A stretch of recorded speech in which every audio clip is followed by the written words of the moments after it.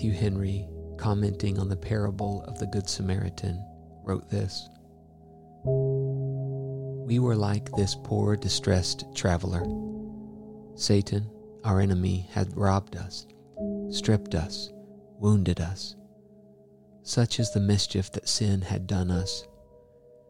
We were by nature more than half dead, twice dead in trespasses and sins, utterly unable to help ourselves, for we were without strength. The law of Moses, like the priest and Levite, the ministers of the law, looks upon us, but has no compassion on us, gives us no relief, passes by on the other side, as having neither pity nor power to help us. But then comes the blessed Jesus, that Good Samaritan.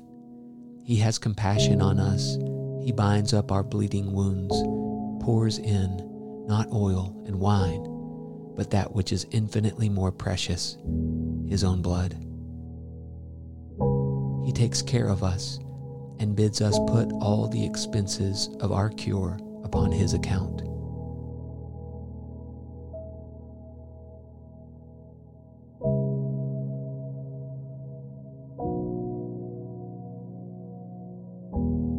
Let us love and sing and wonder. Let us praise the Savior's name. He has hushed the law's loud thunder. He has quenched Mount Sinai's flame. He has washed us with his blood. He has brought us nigh to God.